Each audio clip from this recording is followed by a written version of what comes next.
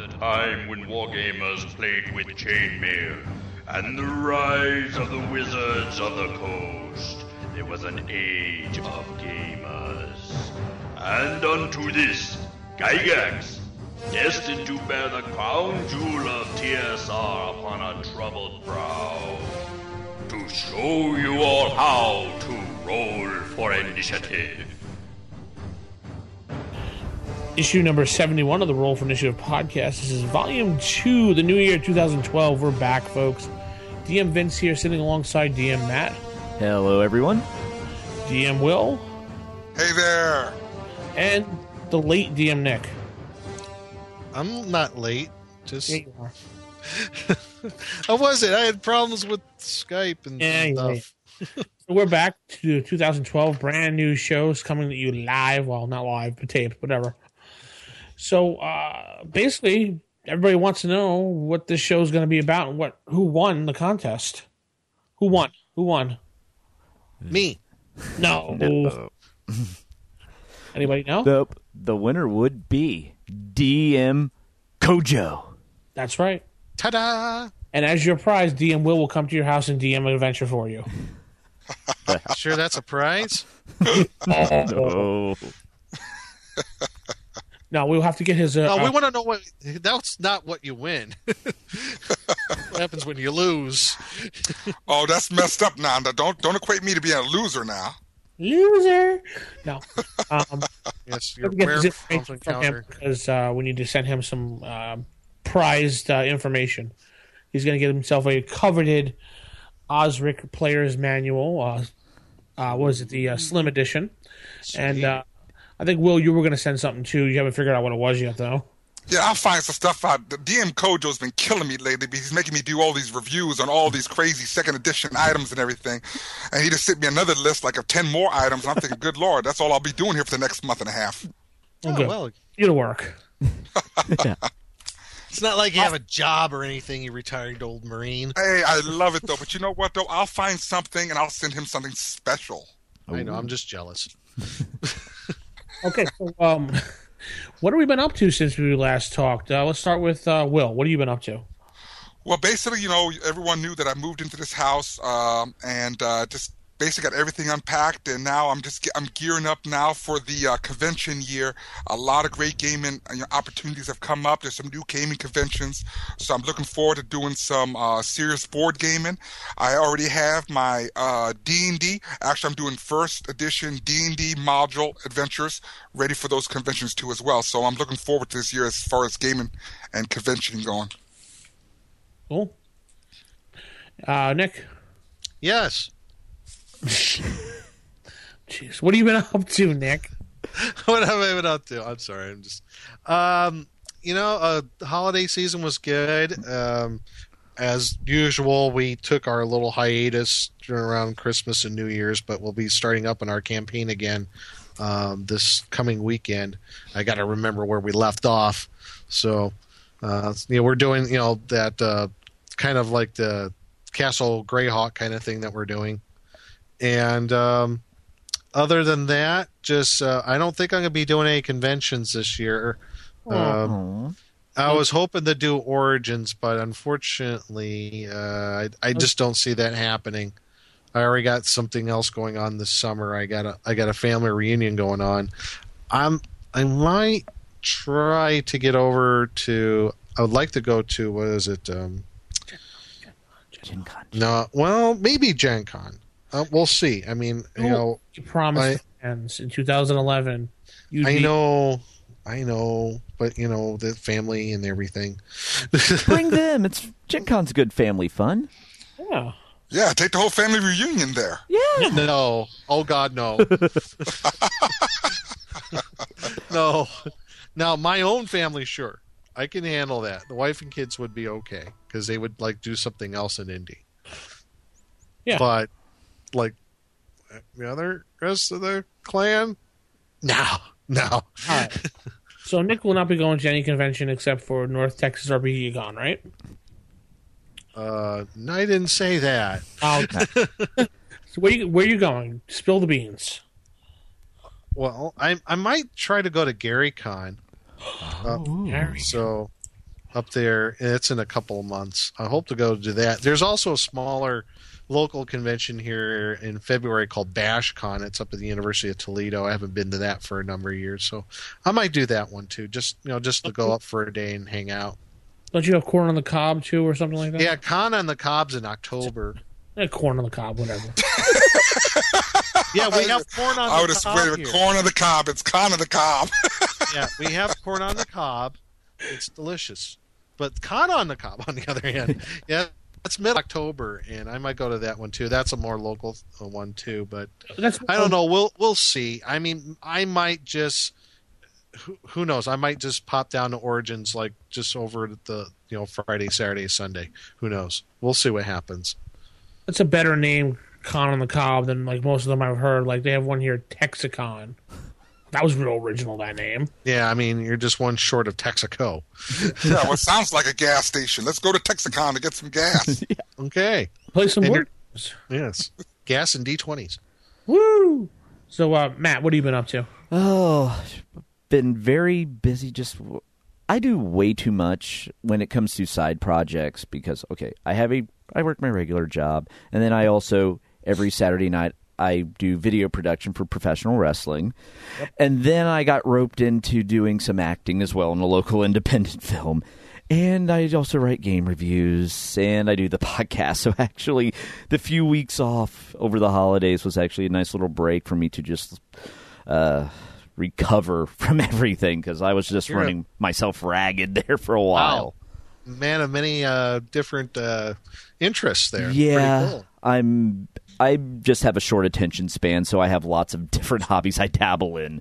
Oh, okay. Look, something shiny. Exactly. And it's like after we finish this podcast, I'll be leaving straight to go to my weekly gaming session that's starting back up too. So start playing some Deadlands again. Yay. Yep. So, yeah. So quick prediction, Matt. Royal Rumble 2012. Who's going to be the winner of the Royal Rumble? Provided his back's okay, Randy Orton. Man, then he bring back King Kong Bundy. He'll whoop his butt. Oh, yes. King Kong Bundy. Now you're talking old school. And he's Gorilla Monsoon. Yep. And the thing is, King Kong Bundy still looks the same 30 years later. I know, it's just amazing, ain't it? The guy's great. Oh, yeah, he's awesome. I'm going to call an odd prediction here, but I think it's going to be Cody Rhodes. Cody Rhodes. I'm thinking it'll be Cody and Goldust at Mania. Yeah. I think Hacksaw Jim will take it. Oh, jeez. Yeah. God, he's still wrestling? That guy's old. He still pops up on indie shows, and he actually did win a Royal Rumble. 1989. Hacksaw Jim. I just 19 win? No, 1988. He won the very first Rumble. Well, he was young back then. We're talking about 2012 now. I mean, that's Geritol time. Yeah, but I know who would beat them all. It's obvious. Hulk Hogan. Chuck Norris, yeah. Who? Chuck Norris. Chuck Norris? Who is that? Anyway. Me. What about you, Vince? I've been up to a big move, moving from Pennsylvania to Texas. I am officially in Texas. This is the first RFI from Texas. So. All right. And I'm getting my gaming group together, hopefully. An actual live in-person gaming group. Yay. Yay. Awesome. I'm setting up my man cave. Like Will has his man cave. I have mine too. Sweet. I got in my apartment. We have this big loft, and up there where I have my studio equipment, and I have enough room to actually have a gaming room in here. It's so big. Wow, that's impressive. Nice. Yeah. I mean, I don't have as many books as you do, Will, as to cover 3 decades worth of room. Oh. Some of the pictures you showed me of your room, I was like, geez. Is he living with books surrounding him? I thought maybe you used pillows as books at one point. Well, I'm waiting for it, someone to come to my house and say, hey, you're on the next Hoarders show, That'd be a good Hoarders, though. You have treasures in those. You're taking food and shoving it in the corner going, I can eat this later. It's green. I'm just waiting one day I get killed by a ton of dice that falls on me and I suffocate. Hey, what a way to go. Splatted by a splat book. Oh, man. Will passes away today. D20 dice hits him right in the head. We buried him inside his dice bag. Thank you. Yes. Oh, Lord. Oh, boy. And if you go to the site, there is some new T-shirts up. So if you want to take a look at those, or the Simple Design RFI Podcast, people were asking about shirts. There is a shirt there for you to look at, rfipodcast.com. Some people were asking about the app. Matt and I were talking about that today in email. Some people were having problems finding the Droid version of the app. I don't know what's going on with that. We're going to look into that, but it is on the Amazon Marketplace if you need to find it. Correct, Matt? Yes, it is, and I'll put a link to it on the Amazon Market in the show notes so everyone can easily find it. Cool. Cool. Yeah. Anybody have anything else to say? Pie. Pie? Yeah. Pie is good. Yummy. There you go. There. I said it. Let's head over to Sage Advice. Master! They're at the gates again! Master! It looks like another band of adventurers! Adventurers again? Always the same. Coming to me for sage advice. Sage Advice. Sage advice. Hey. Oh, now he sings. I got a couple emails here. One comes from Trey Manor. Actually, he's calling in to throw his hat in the ring because he owns Redbox Games in, I believe it's Manhattan. Mm-hmm. Mm-hmm. He wants to tell us that he sells miniatures like dwarves, elves, humans, half-orcs, and everything for people to buy for first edition or earlier game, old school, role-playing. You can go to red-box-games.com/shop, and you can take a look at what he has there. He has some pretty good old school miniatures and stuff there. Mostly 28 millimeter. I believe that's what it is. Cool. Yeah. Sounds nice. Yeah, but he said he's a long-time listener. Just wanted to throw his hat in there and let everybody know there's another place you guys can go to find some of the stuff you miss. And he promises to give us good prices. Sweet. Well, then we're going to hold you to your word. Are these plastic miniatures? Or are these the old lead or pewter? Or what are they? He doesn't actually say. I'm pulling it up right now to look at it. They're made of gallium. What? Electrum. They're made of electrum pieces. Ta-da! See, a use for electrum pieces. I don't know. They look pretty cool, though. White. Let's see. The one I'm looking at is white metal. Yeah, they might be pewter. Yeah. Oh, okay. So he might be doing like I think it's called P65, whereas Reaper sells their miniatures and they're like $10 or whatever. Yeah. But P65 uses the more whitish, Yeah. pewter like, and Yeah. it's like half the price. That's not bad. That's awesome. Right. Yeah. Lead free, it says on it. Lead free. Yeah. These figures they're run like $8.99. Yeah, but look at them. They're beautiful. I know they're awesome. He must got some nice molds and everything. Yeah. Look at some of the goblins, and yeah, they look pretty good. You got Goblin Horde here. Nice. I would $3.99 for a Goblin Archer. Oh. Oh, that's 3 singles. Wow.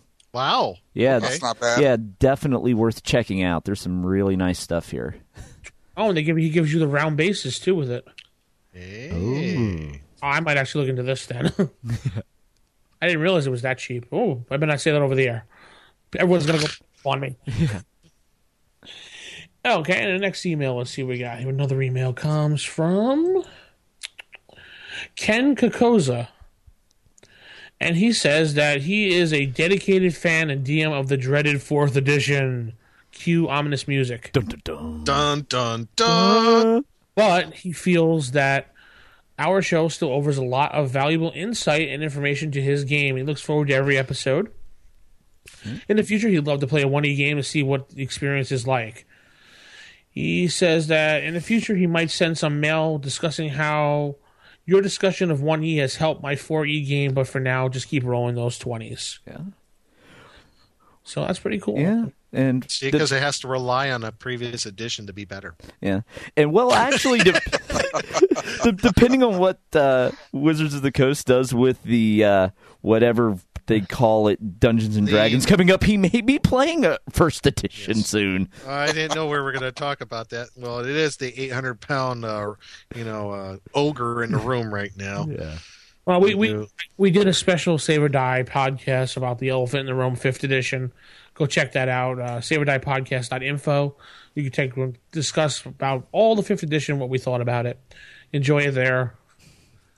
There's that. And if you want to write in, rfistaff@gmail.com, or you can call the following number, 570-825-4210, the hotline.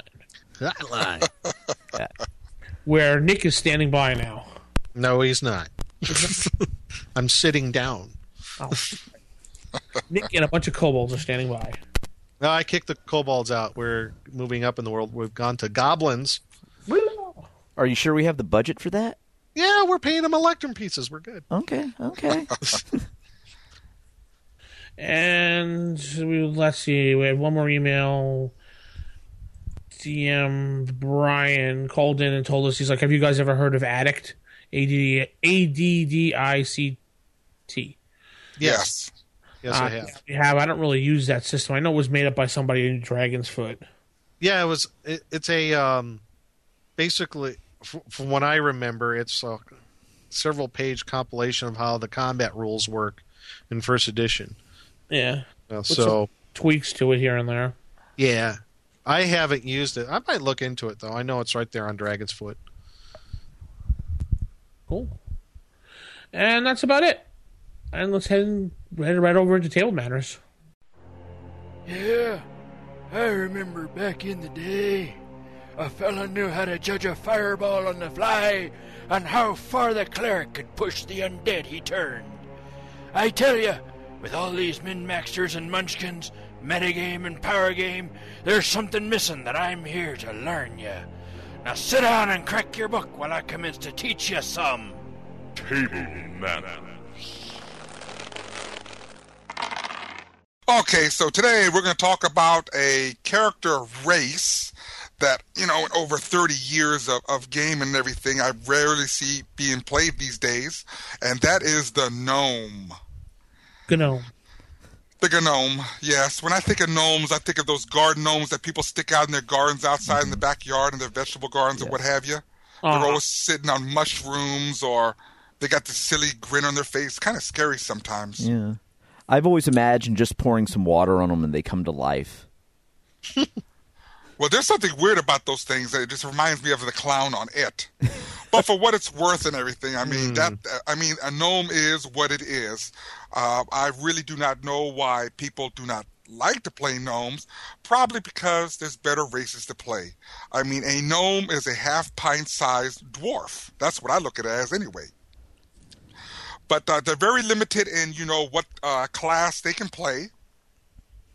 They can go up to fighter to a maximum of 6th level. Now, I'm going by the first edition PHB right now. Of course, we know that the Unearthed Arcana allows them to gain greater levels. That is, if you stick by the level limitations. They can go up to an illusionist to a maximum of 7th level, and a thief or an assassin a maximum of 8th level. Now, per the Unearthed Arcana, however, depending on their prime prerequisite for their class, they can go up to cleric. They can go up to 10th level. I'm just assuming they have an 18 in their ability score. They can go up to 10th level. The fighter, well, they're still at 5th level. And they can go as unlimited as thief. Which one? The fighter? The gnome can go unlimited as thief. Oh, yeah, unlimited as thief, yeah. But the fighter, provided they have an ability score of 18, they can be 7th level as an illusionist, unlimited as a thief, and they can go to 8th level as an assassin. And then, of course, later on, as they continue to adventure, and let's say they get the prereqs to a 19 or a 20 or a 21, they can go up a couple more levels. The maximum level, of course, for a thief, it's unlimited. They can go to 30th level thief. But for assassin, it's 10th level. For illusionist, it's 13th. Fighter, it's 9th level. And cleric is 14th level. So why would you play a gnome? Well, like I said, a gnome is almost like a dwarf. They do have some special abilities. One of them being that they're highly magical resistant. Mm-hmm. To spells, rods, staffs, and wands, and so on. Besides that, they do have infravision, which goes up to 60 feet in darkness, if I'm correct. Yeah. And then they have all those other little abilities when they're underground, like detect grade or slope and passage, upwards or downwards, detect unsafe walls, ceilings, or floors, determine approximate depth underground, determine direction of travel underground. When any time that you're traveling underground, these abilities are extremely important. But besides that, that's how much I could tell you about the gnome. I don't know too many people playing a gnome. The first time I ever played a gnome character was at a tournament module when I was in Fort Rucker, Alabama. The character sheets were upside down. We all sat down. We lift the sheet up, and I get this gnome illusions. And I said, oh, no, I'm going to die first. Because I just don't know too much about gnomes back in that time period. And you know what? I forgot something else about gnomes. You know, when it comes to when they attack kobolds or goblins, they add 1 to their dice rolls to hit them. Right.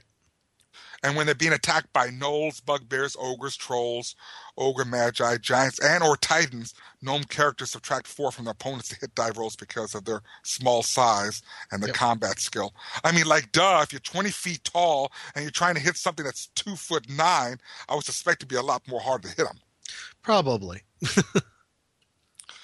But then again, you know, I mean, like I said, that's what I do know about gnomes. I haven't seen them being played much. That's the limit of my knowledge on them, to be honest with you. So what is y'all's take on gnomes? Well, there is one article I do recall that was written in Dragon Magazine, and you can find it in 2 areas. It was originally published issue number 61 in May 1982, and also it's in the Best of Dragon Volume 3, which I got here, and it's called The Gnomish Point of View. And it was one of the articles written by Roger Moore back in the day. He did a whole bunch of articles, the Elvish point of view, the Dwarf point of view, and so on. And he did one, the Gnomish point of view. And I think it's a really good 2-page little article on gnomes, their society, and give a little bit of ideas on how to play them. There's some really cool ideas how basically and this is just one person's take on it, obviously. So, you know, take it for what it's worth. But how Moore puts it in his article is gnomes they're kind of a in-between race as far as where their environment is. They're not exactly living in the forests and the woodlands like the elves, but they don't delve too deep into earth like dwarves. They're kind of in the middle. You usually find gnomes in they have complex, elaborate underground tunnels. Their communities generally don't go as deep, but they're very far and widespread compared to the dwarves. And yet they still have an affinity for woodland creatures, hence the whole thing that they could talk to small woodland animals like badgers and moles and woodchucks and whatnot. So that's why, and they generally view these creatures not as as pets, but more as equals, as companions, as friends. So, and also the communities are pretty closely knit, and they trade generally in jewel craft, mining, metalworking, minor amount of farming, hunting, and they usually help with the local militias in military matters. So, and it goes on, and it's a very good article. I highly recommend. One of the things out of this article, I think that kind of became part of the gnomish way. The way to play a gnome was they're tricksters, they're pranksters, And I think that was kind of taken up in maybe later editions, but I think you see the beginnings of that the gnomes have a interesting sense of humor, is like they like to play practical jokes on people. That's very true, because I know that their one deity, I can't remember his name for the life of me right now, plays tricks on the kobold god a lot, Yes, Garl Glittergold, and That's they talk it. about that. In fact, it was it's right in here. The next article, Gods of the Gnomes, is on page 31. That's right. Yeah, This is Garl Glittergold once caused Curdle Mac's most elaborate and richly decorated throne room to develop a structural defect in the ceiling, making it collapse at an untimely moment when the Kobold God was entertaining one of the major archdevils. That's The awesome. latter believed the ceiling collapse was an assassination attempt, and in vengeance hung Curdle Mac by the tail over an active volcano for 6 weeks. The Kobold God had since devoted all his energies to the destruction of all gnomes, but his efforts seem to have only made the gnomes tougher on the whole. All in all, it was a grand joke indeed. So That's awesome. So yeah, the gnomes not only they play little practical jokes and pranks, and they're more about like it's not like like telling jokes. They're more about like slapstick humor, I guess, if you will, and sometimes that bleeds over into how they are as thieves and illusionists. Sometimes if they're going to cast a spell or set a trap or something like that, it's going to be humorous. right. It's going to hurt the bad guy, but it's going to be darn funny. Yeah, So it's kind of dark humor there. they're the Right. comic relief of any adventuring party. Oh, yeah. They always do it with a smile. Right. So Well, as long as I don't have a 3 players playing gnome characters and their name is Mo, Larry, and Curly, there would be a total party kill within 20 minutes. it's a really good article if you want to get an idea how to play a gnome. And I read through it before. I'm like, gnomes, when you read through this, you can really, as in a role playing aspect, make gnomes stand out as an individual, as a more interesting race. Right. Yeah, with gnomes, they're a role player's race, not a min-maxer's race, because Right. anything they can do, another race does better. They're like the poor man's dwarf. But Right. from a role-playing perspective, they're completely different. I would like to see a poor man's dwarf. What would that look like? Well, a gnome. That's a gnome. That's a Yeah. gnome. That's a gnome. It's a gnome. But, I know. yeah. See, I don't agree with that, because I think gnomes are cool in the aspect because if you look at the strengths that they have, the trickster, the prankster sort of thing, the practical joke sort of thing, that's role playing gold right there. Oh, when absolutely. you are playing, if you're playing up the 2 classes that they are very good at, being a thief or being an illusionist, and I have done this. I'm planning on doing it again. Playing a gnome illusionist thief, have so much fun. When you combine those 2 classes with the gnome, it's like the trifecta of fun. It's so much fun you can have with that. Yeah, it was in Grimm's Two's Traps. There's one trap in particular I could just see a gnome casting.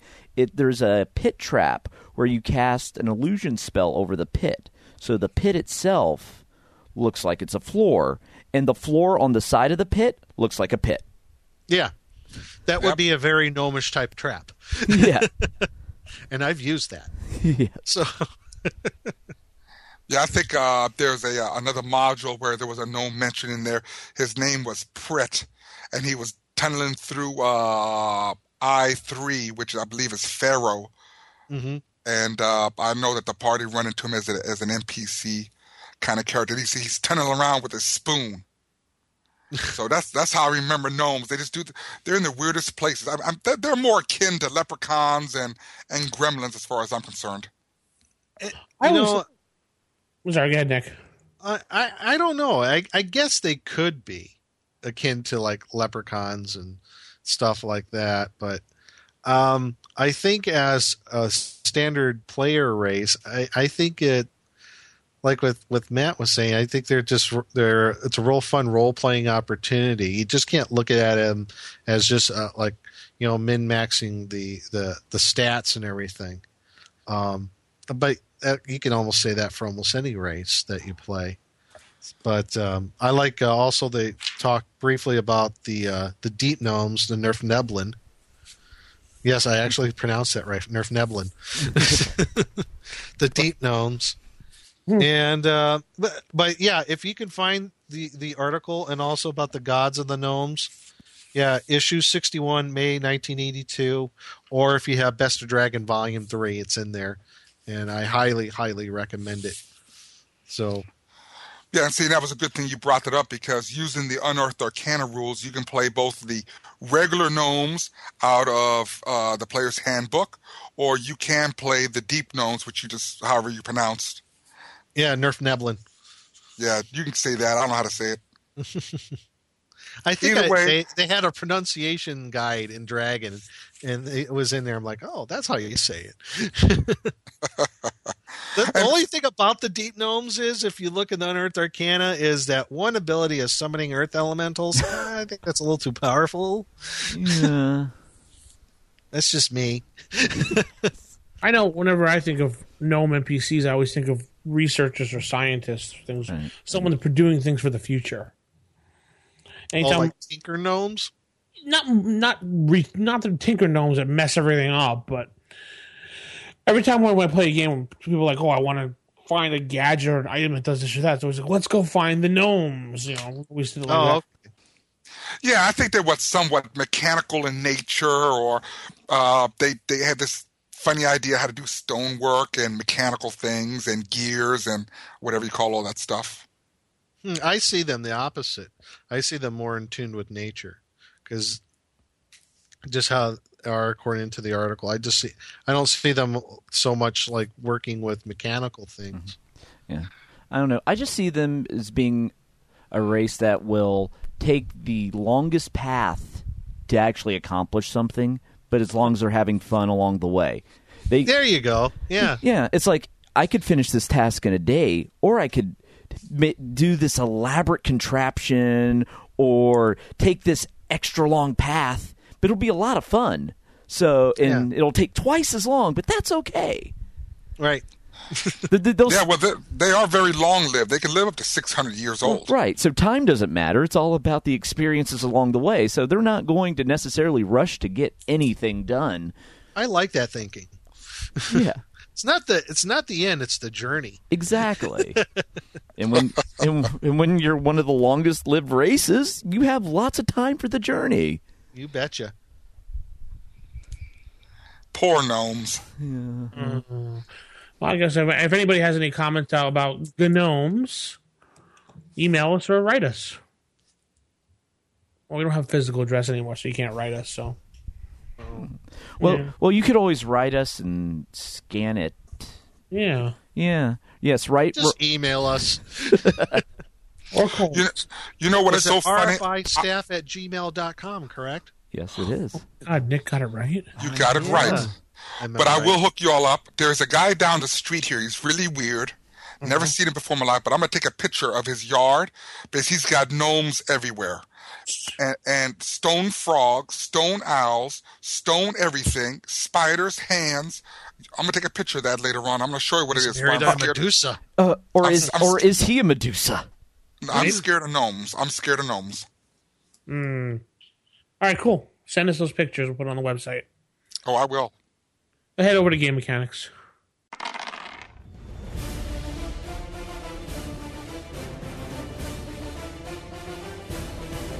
Oh, man. What the heck is that? Stand aside, you fool. I have a spell that will work here.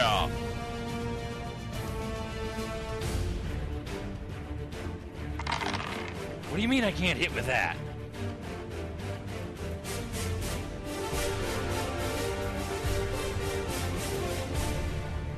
Oh, right, fine. Show it to me in the book.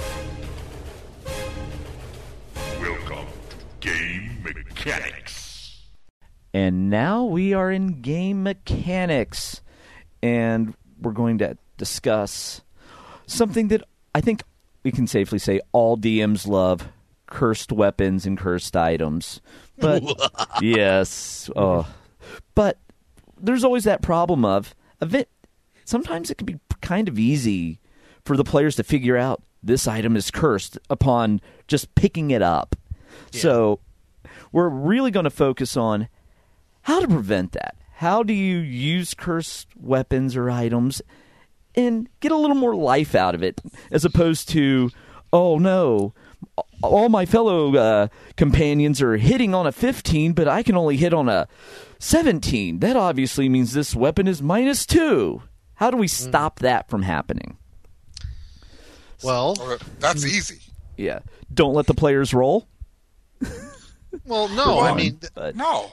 They can roll. Just tell what they're going to do is they're going to roll, add all their bonuses and everything. They're going to tell the DM, "This is what I rolled," or what. Give them the total. The DM is going to subtract and tell them you missed.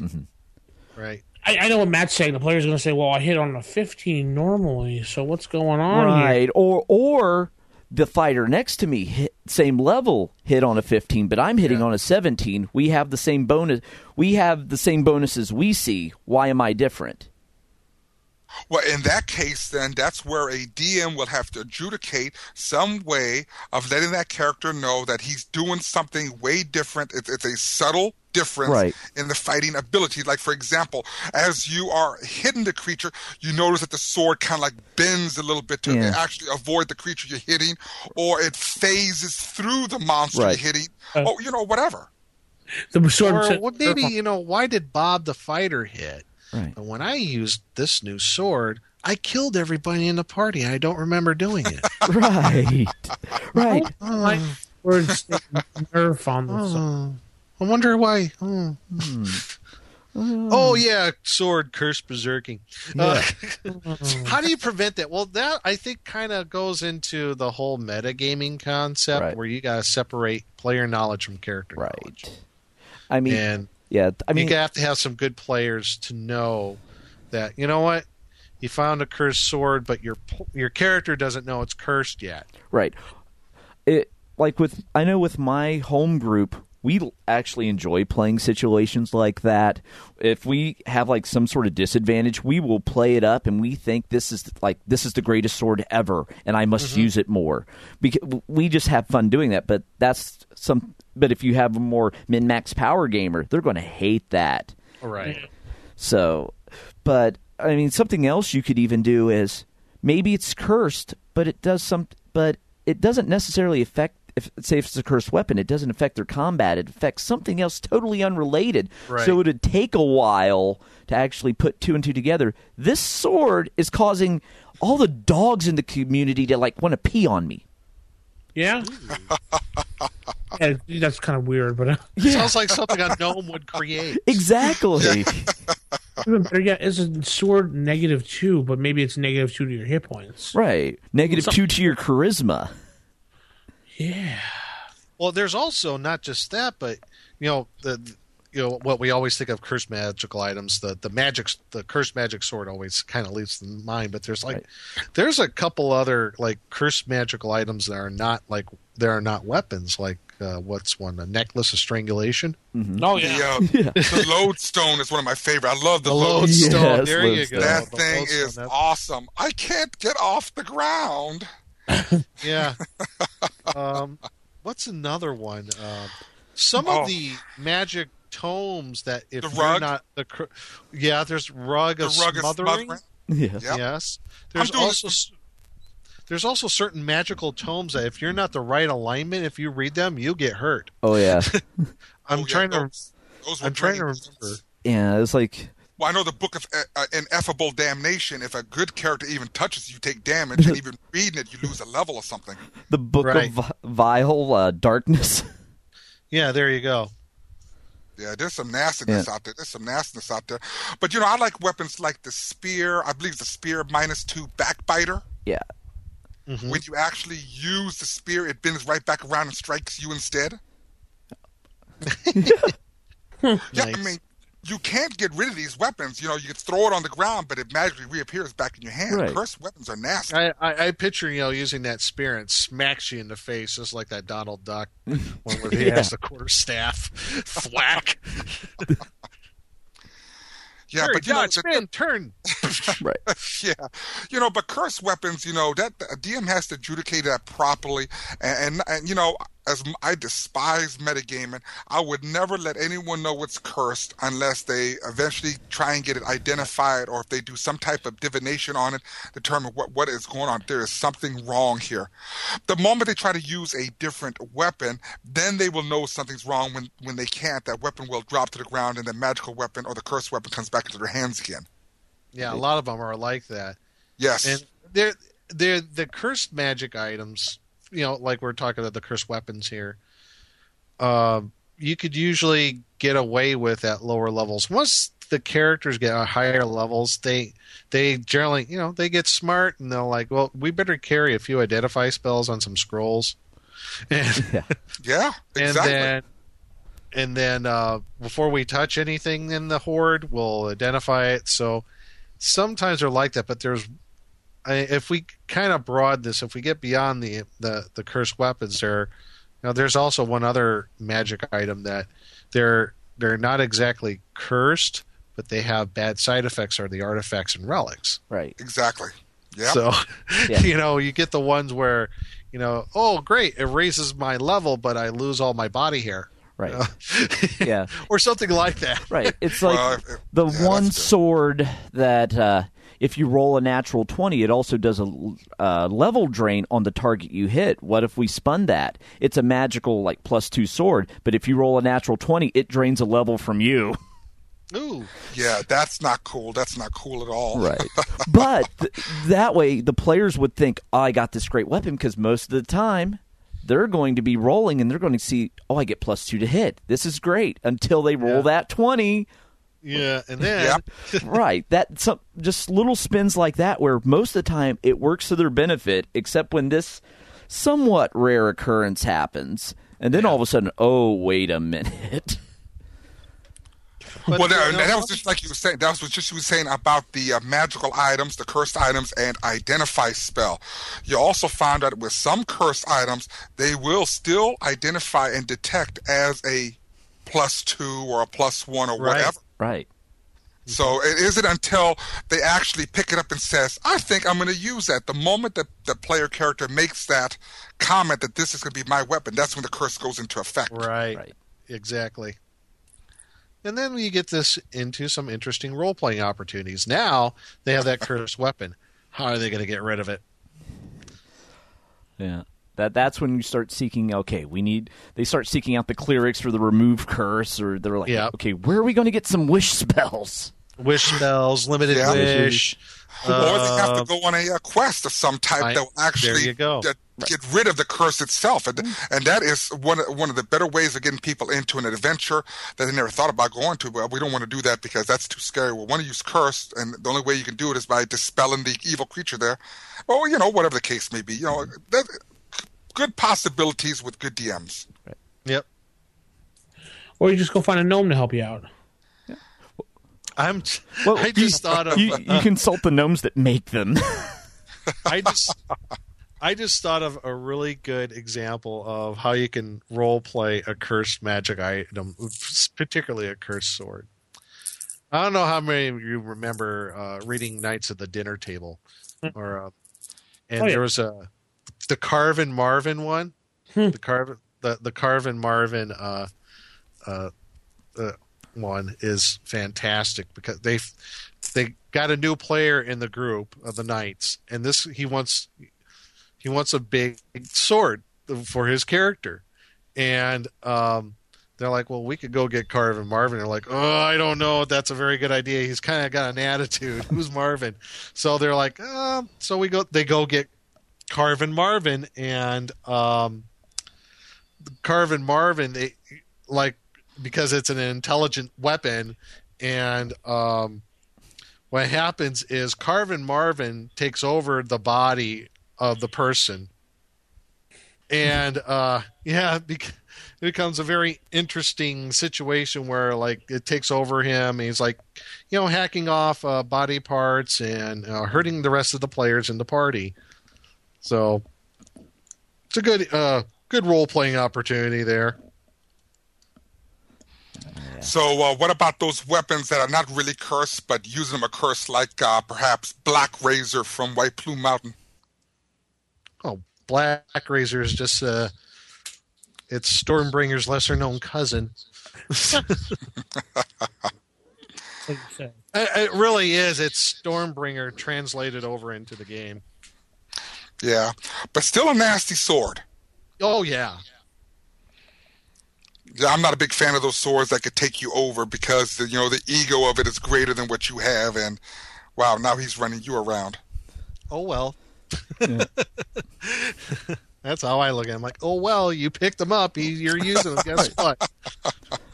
I think it would almost be interesting to, before they pick it up, the sword starts communicating with them, like "Leave me alone." In fact, in the strip, Carvin Marvin was described as like Don Rickles with a migraine. Oh, so oh no, I'm thinking more of Marvin from Hitchhiker's Guide. No, no, this Carvin Marvin was nasty. Yeah, I'm just imagining if you had one that was just depressed. Not another orc. Really? Must we go on another adventure? Killing and killing, that's all I ever see. I played it. Me and my friend, we played depressed emo cleric before. Why should I bother healing? You're just going to get hurt again anyway. Yet, you're going to die yet again. Anyway. I think that's going to wrap that up. What do you think? Yeah. We beat that one down? Yeah. All right, creature featured coming up next. That is not dead which can eternal life, and with strange eons even death may die. I welcome the unwary to the Creature Feature Theater. Okay, folks, creature featured this week. We have. I like this creature. You don't see it a whole lot, but it's really nasty, and that's the Roper. And I'm not talking about the Ropers on Three's Company either. Oh, you ruined my joke. I knew you were going to go there. No, they don't they're not cranky landlords in apartment complexes. Oh, Stanley. Go ahead. But the Roper, in Monster Manual on page 83, I love this creature. I think it's one of the quintessential D&D monsters, the Roper. And it's pretty nasty. Just looking at its stats on its own, I mean, you could have 1 to 3 of them appearing. Armor class 0. They don't move much, but doesn't matter to these guys. 10 to 12 hit dice. Yeah. They get 1 attack, but it's 5 to 20 points of damage. And they get 6 poisonous strands that come out for special attacks. And, well, magic resistance, 80%. So, yeah, good luck, folks. Yeah.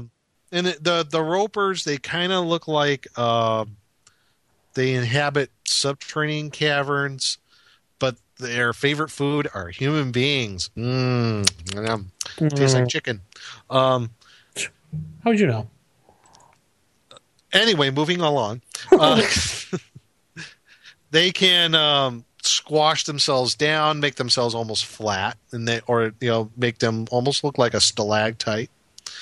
Usually their gizzards hold several platinum pieces or several types of gems. Now, where this creature is nasty is when it has these sticky rope-like strands that shoot out of its body. And it says 2 to 5 inches, and that's supposed to translate actually to 20 to 50 feet. Okay? And the hit causes weakness. And you get half of your strength sucked away for about 1 to 3 melee rounds. And then the prey is drawn into their mouth, and they're quickly devoured. And also... Go on, yeah. The chance of breaking the strand is the same as your open doors. And if you're getting dragged towards it, it's like every 10 feet you get dragged towards the thing. They're unaffected by lightning, take half damage from from cold, but they are very susceptible to fire. Fire! Fire! So, get out your flasks of oil, fireballs, but you got that 8% magic resistance. So, you're saying it's susceptible to fire, right? Yes, it has a -4 on its saving throws to fire. That's weird because in the OP1 Tales of the Outer Plane, they have a flame roper in there. Weird. I'm looking at it right here. They're able to shoot flares in a range of 20 feet. It's on page 32 of the module. Wow. Wow. Well, now the roper also has a sub relative of it, the stow roper, I guess it'd be pronounced, and that's in the monster manual too.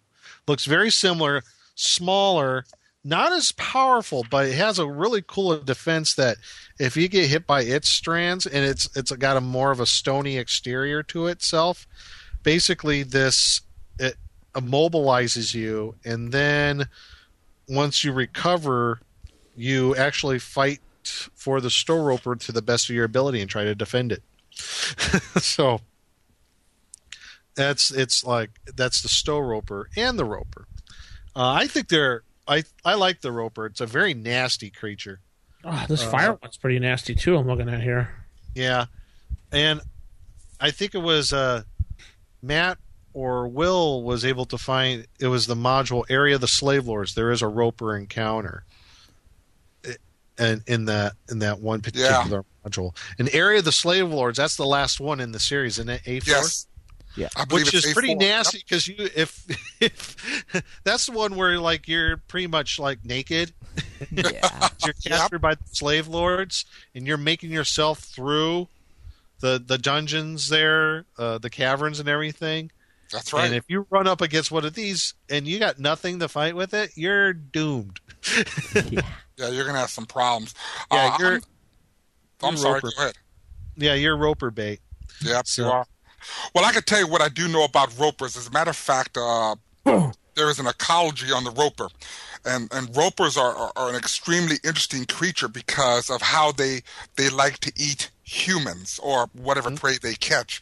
They revel in the fact that when they capture a creature, paralyze it, even with the weakness, we know what it means. They like to chew on it from the legs first.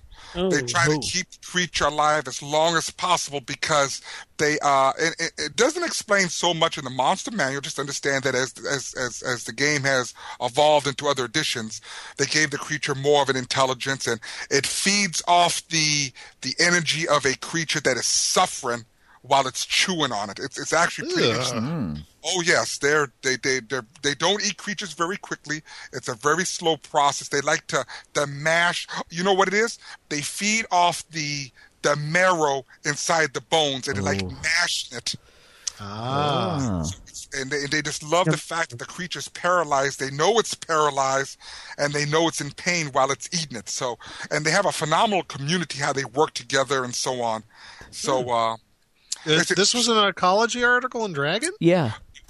There's an interesting ecology. As a matter of fact, I'm just telling you from what Pathfinder did was, it's a thing called Monsters Revisited, and they take all the old school monsters and do a big ecology on it. It's very interesting. Oh, okay. Well, they take the old ecology and redo the ecology. So exactly, yes. Yeah, it was Dragon 232 is the ecology of the roper. It's a second edition. And I do have to say, as much as Pathfinder is not first edition, they do a great job on that revisited article.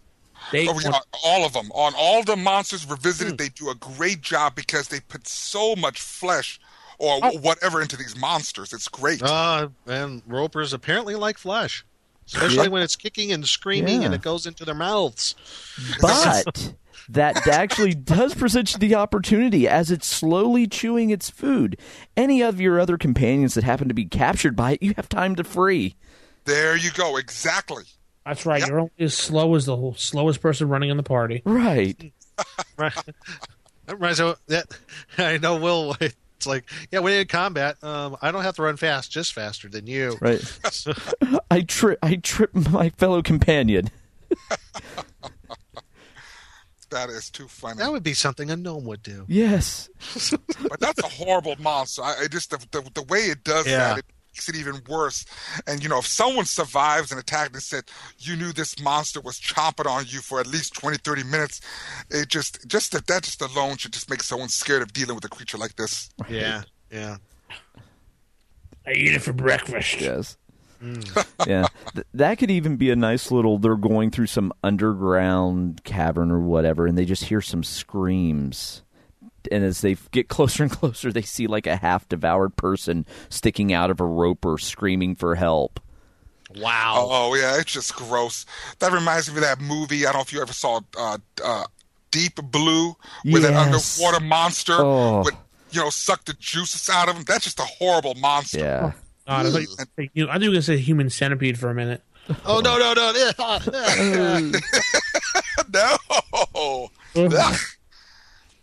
No, I thought it was called Deep Blue or something like that. Because those were like it was something like that was like a shark, though. I thought. No, that was Deep Blue Sea. Oh, Deep Blue Sea. Okay. Yeah, this one was Deep Blue. The creature from Deep Blue was real similar to this. What it do is it will grab you and like kind of swallow you, but while it's doing it, use its teeth to puncture holes in you, and it sucks the juices out of your body as you're slowly going through its body. It's really nasty. You're slowly digesting while you're still alive. Sounds like a trip. Oh no, I don't think so. I think it's just horrible. Just the thought of something like this chewing on you, and you know it. Well, all right. Let's hear what people have to say about the creature themselves. Write it in and tell us how you'd use this creature. And let's head into Dragon's Horde. As the secret portal yields to your efforts, you stand amazed at a vision from the most fevered dreams of avarice. Before you lies the Dragon's Horde. Dragon's Horde! Roar! Anyway. Roar. Let's give them a roar. Roar. Roar. We got the Ifriti bottle this week. I've always called it Ifriti. Is it pronounced a different way to you guys? I've always said Efreet. Efreet? I've said Ifriti. That's how I've always pronounced it. Well, you pronounce it how you want. Yeah, whatever. Tomato. So basically what this is basically your typical, well, not typical, this is your genie in a bottle, but except the normal genie is an air genie or a dingy as they would call it. This is the fire version of it. Mm-hmm. Now, normally what this would do is you'd find this, you uncork it, and this fire Ifriti would come out, and there is a 10% chance that he would come out and attack you and become insane. Or there is if you flip to the monster manual, I'll just pop open my book here.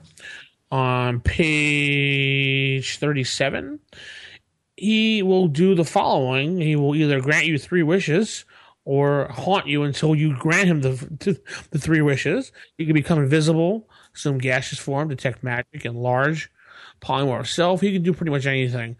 Now, I think what DM Kojo was asking for this whole thing was not necessarily the monster itself, but does he think this would break the game if we use this magic item? I think this would totally break a game. Yeah, there's the potential of breaking a campaign because, 10% chance the thing is insane in there and it will come out and kill you? Mm. But that's only 10% chance. Right. The other 90% chance it says, it's going to do the, ha ha, I am Kazam. Well, I look Kazam. I grant you 3 wishes. Get them over with. Right. It's like, oh great, now I got Shaquille O'Neal who's going to give me 3 wishes. Right. Fantastic. But at which point, depending on how you are as a DM and how your players word those wishes, they might have rather it came out insane. Yeah, maybe. One thing about these guys is they're the ones that DM Joe would love and how I would love too. They hold each letter and word to the T. Yep. Oh, yeah. So if you forget that A, the, E, we, the, they go. Forgot to dot your I. These are the rules lawyers. Right. Well, yeah. I mean, if you tell the Ifrit, hey, make me a stick, well, that bad boy just going to laugh his butt off and turn you into a little stick. Yep. I mean. But the Ifrit, what's real funny about this is because I don't know if you all ever played the Pharaoh series, the series of those 3 modules. In the second part of that series is the whole problem with the second and third one because they let loose an Ifrit and he's the bad guy for those next 2 modules. Wow. Oh, that's right. Oh my God, you're right. I forgot about that. That's right. So that's when, for some reason, I have no clue as what the deal is. I can't remember right now off my mind right now. But I don't know if they find a bottle. But somehow the characters find a bottle or something. They let this guy go. He's free, and he's the pain in the butt for 2 modules until the party dispatches him in the next module or in the third one. Am I thinking correctly? I thought if an Afridi bottle is empty, you can use it to capture one. Yeah, is that right? I've played that before. Yeah. Yeah, I could have sworn that if it becomes empty, or if you find one that's empty, you could capture an Ifrit with it somehow. Same thing with the Dingy, as far as I was concerned. I've done the same thing. Yeah. I could have sworn there was something like that. It all depends on the DM. Yeah. Well, I tell you, that's not a very good act if you imprison a creature within a bottle to make it force it to serve you. That's how you get your 3 wishes, though. Yeah. Remember from the movie Aladdin, was it incredible cosmic powers? Itty bitty tiny living space. Yeah, exactly. Sorry, I brought in a Disney reference. Back to the whole point, we'll just unbalance the campaign. I'm going to have to say a big yes, unless you plan this to give this to one of those players in the group you feel that is a fair player, that will balance everything out in the game for you. You know when you run a game who is going to be that person in your group. You just don't give this to the min-maxer, rule lawyer, I'm going to get the ultimate power, player in your group. Mm-hmm. What about you, Nick? What would you do? Well, this magic item popped up. I would say I've always considered this item like this is the Death Blossom, if you will, borrowing from the Last Starfighter. This is the last resort thing. Yeah. 10% chance I open this, it's going to kill everybody, including me. Or other 90% chance it's going to give me 3 wishes and maybe work with me here. So this would be like the last resort magic item. Like if you're going against, a real nasty creature, say you're going against that dragon or players won't know whatever. But I mean, if they acquired a Afridi bottle, they identified it and it's still within their possession. I'm just saying. How would they know about the 10% chance? Well, they wouldn't. Oh, okay. You're saying they would know. They know there might be a chance it might be insane, but they don't know if it will be until they open it. That's what I'm saying. Well, how do they know it's insane? How do they know there's a % chance it's insane? Well, they wouldn't. That's what I'm trying to get. That's what I mean. What they identify, they can identify what the thing is, and they know through through legend lore or something like that. If they research it, they'll find out that these are Afridi bottles. Sometimes that these Afridi bottles have an Ifrit that might be insane inside. Okay. I was just trying to clarify between that. Oh yeah. That's how I kind of play it, and that hence why I was saying this. If the players had this item, if we had it, if I was a player in our party, and we knew through time and everything what this thing was, we would keep it as like the last resort magic item to use. Okay. It's like this is like hands down. Okay, we're at our last few hit points here. This is what we do. We let the Ifrit out. All right. Will, what about you? Oh, I mean, this item is extremely powerful. Absolutely powerful. And I have to take into effect what are the alignments of the characters in the group. So now, if they eventually learn that it isn't a bottle that has a lawful evil and evil creature imprisoned, there's 2 ways they can handle it. One, it's a prison for a reason. Take the bottle, bury it. The second one is use the bottle, free the creature, and let it return back from whence it came, so it doesn't create, cause any more evil problems on the current plane. So no, this is definitely something that would have to be well versed in. The DM has to know what they're dealing with. I would make sure that the DM knows that wishes, limit those wishes. Even though they grant wishes, doesn't mean it can't grant just limited wishes. Yeah. What about you, Matt? For me, this is more of a quest item. They'll have a specific reason to acquire it and a specific use for the wishes contained inside. So it's not just going to randomly pop up for them to do whatever they want with willy-nilly. It's going to actually appear for a purpose. A purpose, okay. Yeah. So, it's not I would plan it that way, too. Right, yeah. If I was on the DM side, it's not just going to be there on a random roll. Exactly. Yeah, this It might lead us to other stuff. right. It'll have a purpose for it. Mm-hmm. Yes. Don't you think it's a little railroady-ish doing it that way? Is it any railroady as any like plot item you put in the game?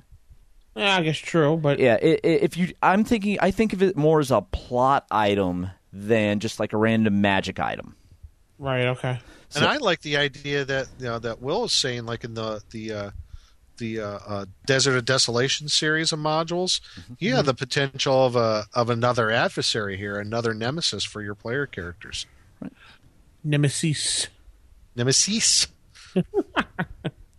Cool. Yeah, so that's what we think about it. So there. Stick that in your crow. No, I'm kidding. Stick that in your 5th edition rules and see how you feel about it. Yeah, Wizards of the Coast. Anyway. Maybe we need one of these so we could wish 5th edition was 1st edition. Yeah. Yeah. How about we just wish Wizards of the Coast away? That would solve all the problems. Anyway, let's end the Dragon's Lord segment on that statement and head into our outro. Time is short now. They are coming swiftly, and we have but a moment. You must make your voice heard now. Cast your ballot against the 10-foot pole. All right, folks, I guess we're in our end segment here, the outro and the 10-foot pole. So we have a new 10-foot pole that will be out here very soon. And for everybody listening, this is what it is. You've just run into the big bad evil guy at the climax of your adventure, and the fighters are charging into battle. What third level spell will the magic user cast first? Okay. A, Fireball. Who cares if the warriors get a little singed? Yes. B, Protection from Evil, 10-foot radius. Those guys are going to need a little help in the melee. No. C, Monster Summoning 1. Let's get some expendable pawns into the game. D, Haste. Let's get this over with more quickly. Well, So, Fireball, Protection from Evil, 10-foot radius, Monster Summoning 1, Haste. Vince, what's your choice? I'm going with the Fireball. Screw those fighters. I'm protecting myself. Fireball. Okay. Okay. Yeah, Matt. I'm going for Protection from Evil because I think they'll make a better meat shield to protect me if they stay alive a little longer. Gives me a better chance to run. Okay. I also didn't know what level magic user we are. Right. So. Well, I assume since we're casting a third level spell, we're high enough level. Okay. Well, I know, but I'm just saying. Are we a 10th level magic user? Or are we 50? 7th, I believe, or 5th. 7th? 5th. Yeah. 5th to 7th. Okay. All right. What about you? Matt, you already did. I'm sorry, Will. Oh, I chose haste. Haste, really?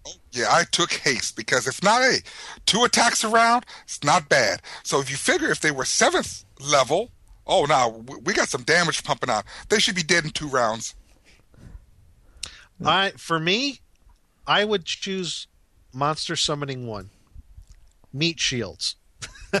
Perfect meat shields right there. Going to divide up all the attacks from the big bad evil guy. He's going to have to get through, whatever I throw on him in Monster Summoning 1. So, yeah, that's what I would go with. So, we shall hear from our listeners out there if they go on to the RFI podcast website. We'll have it up there very soon. Our poll. Is it already up there? Yeah, it's already up there. Oh, well, they're not going to answer to it because Vince killed him with the fireball spell. There you go. Well. That's rfipodcast.com, right in the middle of the page, the 10-foot poll. Vote often, vote twice like Jason used to do. And that's going to put a wrap on the show, and welcome to 2012 of the Roll for Initiative podcast. Trick or Jams! Anyway.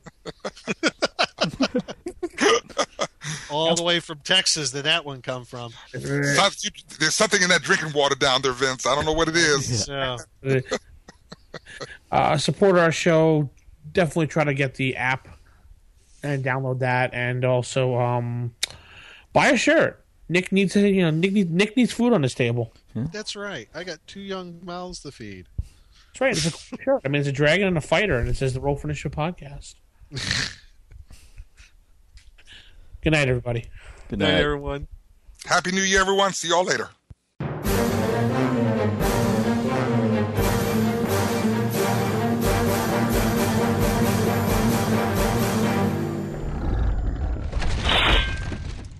Roll for Initiative.